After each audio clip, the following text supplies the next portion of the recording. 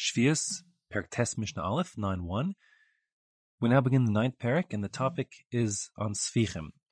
Tzvichim, I'm going to go with Art Scrolls translations for this whole Mishnah, actually, because it's a lot of particular plant translations. And Art Scroll always goes with after-growths for Tzvichim. But let me explain what they are. Tzvichim are plants that are often cultivated. They're edible for human consumption, but a person didn't intentionally plant them. You know, plants grow by themselves. Nature has its way of doing things. There's plenty effort in terms of agriculture and horticulture of people cultivating plants for consumption, and that's the normal way of doing things. Even in the time of the Mishnah, people would, obviously sow their oats and their wheat and their barley, and they would harvest them. But that means if you have, for example, a wheat crop and you harvest the wheat this year, so next year you basically will have nothing growing in your field. But not quite nothing, just basically nothing. That is to say, the wind and the birds and, dropping a few kernels of wheat here and there will cause for some wheat to grow up in a year, even if you didn't plant intentionally. So that wheat which would grow in the field, quote unquote, by itself, meaning you didn't plant it, just the wheat kernel ended up there because of last year's wheat crop, thanks to the wind and the birds. And so there was some wheat which grew. That's called tzvichim. Now the Torah is a little bit ambiguous in as much as the psukim that talk about tzvichim, the psukim altogether talk about Shemitah. If you look in Vayikra YaHei 25, one pasuk Hey says, Es tzviach ketzircha lo siktzor, the tzvichim, the aftergrowth of your harvesting, you shouldn't harvest. And then the next pasuk Vav says, V'haisa Shabbos arts lachem la'achla, the fallow land, that which it grows, shall be for eating, lacha, for you, and also for your servants, your animals, etc. So one pasuk says you may not take the tzvichim, and one pasuk says you can eat which grows by itself. So the way that Chazal understand the resolution of that is that you can't intentionally and in the normal way cultivate produce in the Shemitah year. That's the restriction. You can't guard access and restrict access to your things and so on. But that which grows, by itself, you actually could harvest and eat, and that's what people will be eating also. So that's tzvichim. Now, the restriction, that's the doraisa. Now, midurabanan, the problem is that since we're saying now that a person actually can eat produce that grew in the 7th year, as long as it grew without being planted, midoraisa. If that's the case, so then that opens the door for a lot of tricky people to do a lot of tricky shtick, and that's what was happening. Chazal observed that so many people were essentially flouting the laws of Shemitah. They were planting illegally, they were harvesting illegally, and they were claiming, this is tzvichim, this grew by itself. And to put their foot down, the rabbi said, therefore, no one's having tzvichim. We're not eating tzvichim in the Shemitah year. We'll do without. That, of course, pulled the rug out from under the tricky folk. And obviously the rabbis felt that was very important because it came at the significant expense of people having even less access to food in the Shemitah year, but they felt that was essential. Now, there are some qualifications, however, to that rabbinic requirement of not, or rabbinic prohibition against eating tzvichim.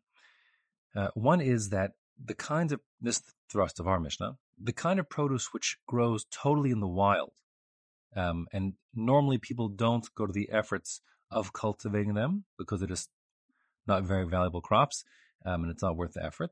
So those kinds of foods, and that's the topic of our Mishnah, are not subject to the rabbinic prohibition against eating tzvichim. And that's what our Mishnah will say. There are some other exceptions too. Most importantly is things that anyways wouldn't grow in a single year. Like if you have a tree, so the tree puts out fruit. Obviously, no one's going to plant a tree in the Shemitah year illegally and then get fruit that year. It's impossible. So restriction on tree fruit and nuts, etc. That grew by themselves in the 7th year. That's no problem. That's not a Isra tzvichim. There's an important machlokus between the Rush and other Rishonim and the Rambam regarding plants that started growing in the 6th year and then continued to the 7th year. The Rush, the Rosh, the Bartanura all learned that kind of food is unrestricted, and one could eat quote-unquote tzvichim that started growing in the 6th year because it's evident to everyone that it started growing before Shemitah came in. It wasn't planted illegally. But the Rambam, very importantly, paskins no, that's not the case.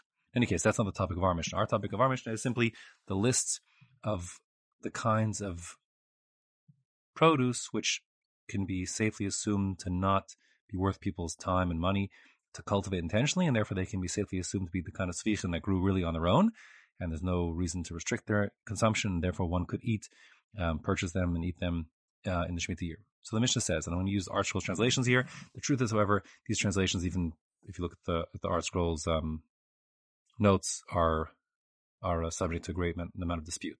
In any case, these are plants. Hapegam, which may be rue, some kind of medicinal plant. V'hayeruvin hashotim, wild asparagus or some other kind of plant, wild though. V'hachaloglogis, Art Scroll translates that as purslane, whatever that is. Kuspar shebaharim, kuspar is coriander. If you eat biltong, if you're South African, that's the spice they put on the biltong and they dry it out. South African beef jerky. It's also was used to describe how the man looked like. Anyways, but shebahara means the mountain kuspar, so it's wild kuspar.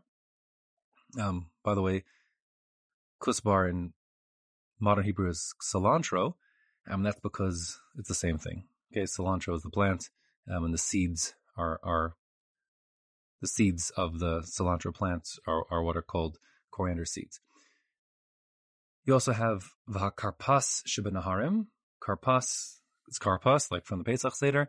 Art Scroll goes with the primary translation of being celery, but then they themselves say other Rishonim, Machronim learned it to be maybe parsley, whatever, cress, whatever the case may be.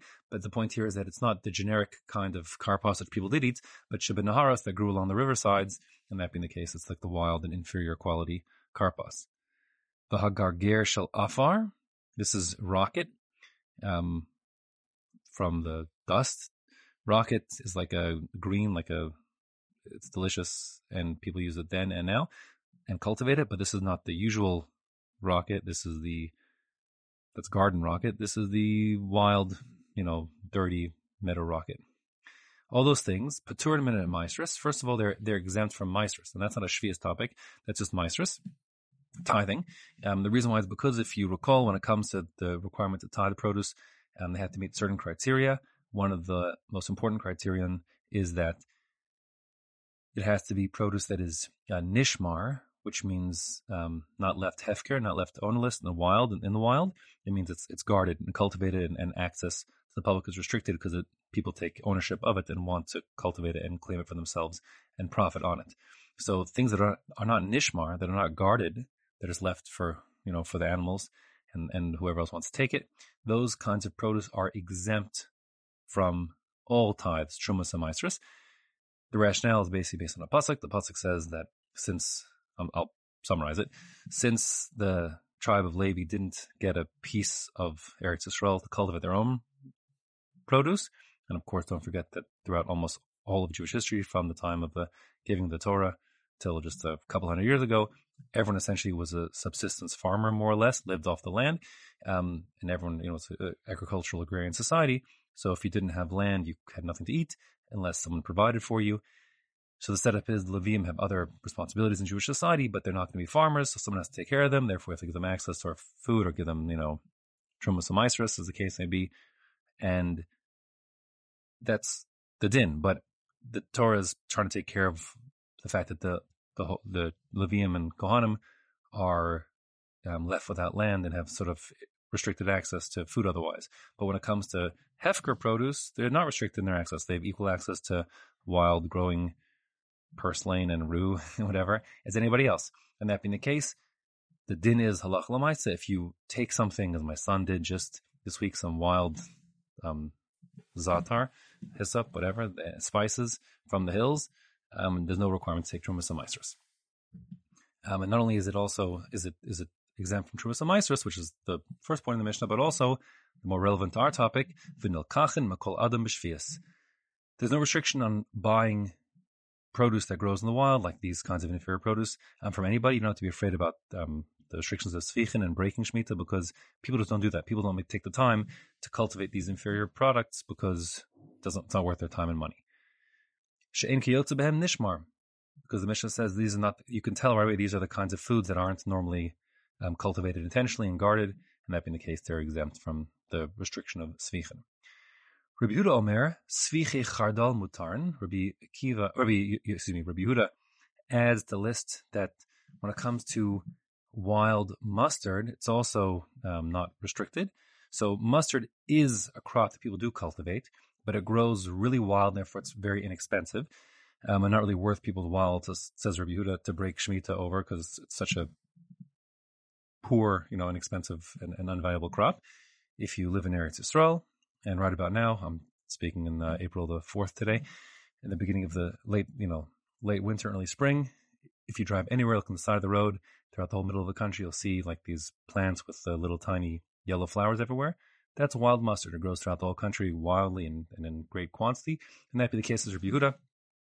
There's no reason why people would be breaking Shemitah to cultivate mustard. And that being the case, he says, Sviche Chardal Mutar, and there's no restriction on buying or eating wild growing mustard, even though it's a crop that is cultivated, because it's so inexpensive, and sort of people wouldn't break Shemitah for that.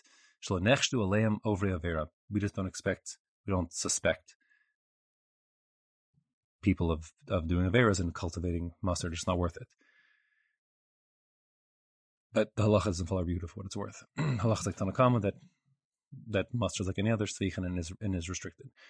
Rabbi Shimon Omer, kol svichen mutarim. Rabbi Shimon takes the other extreme. He says all svichen actually are permissible.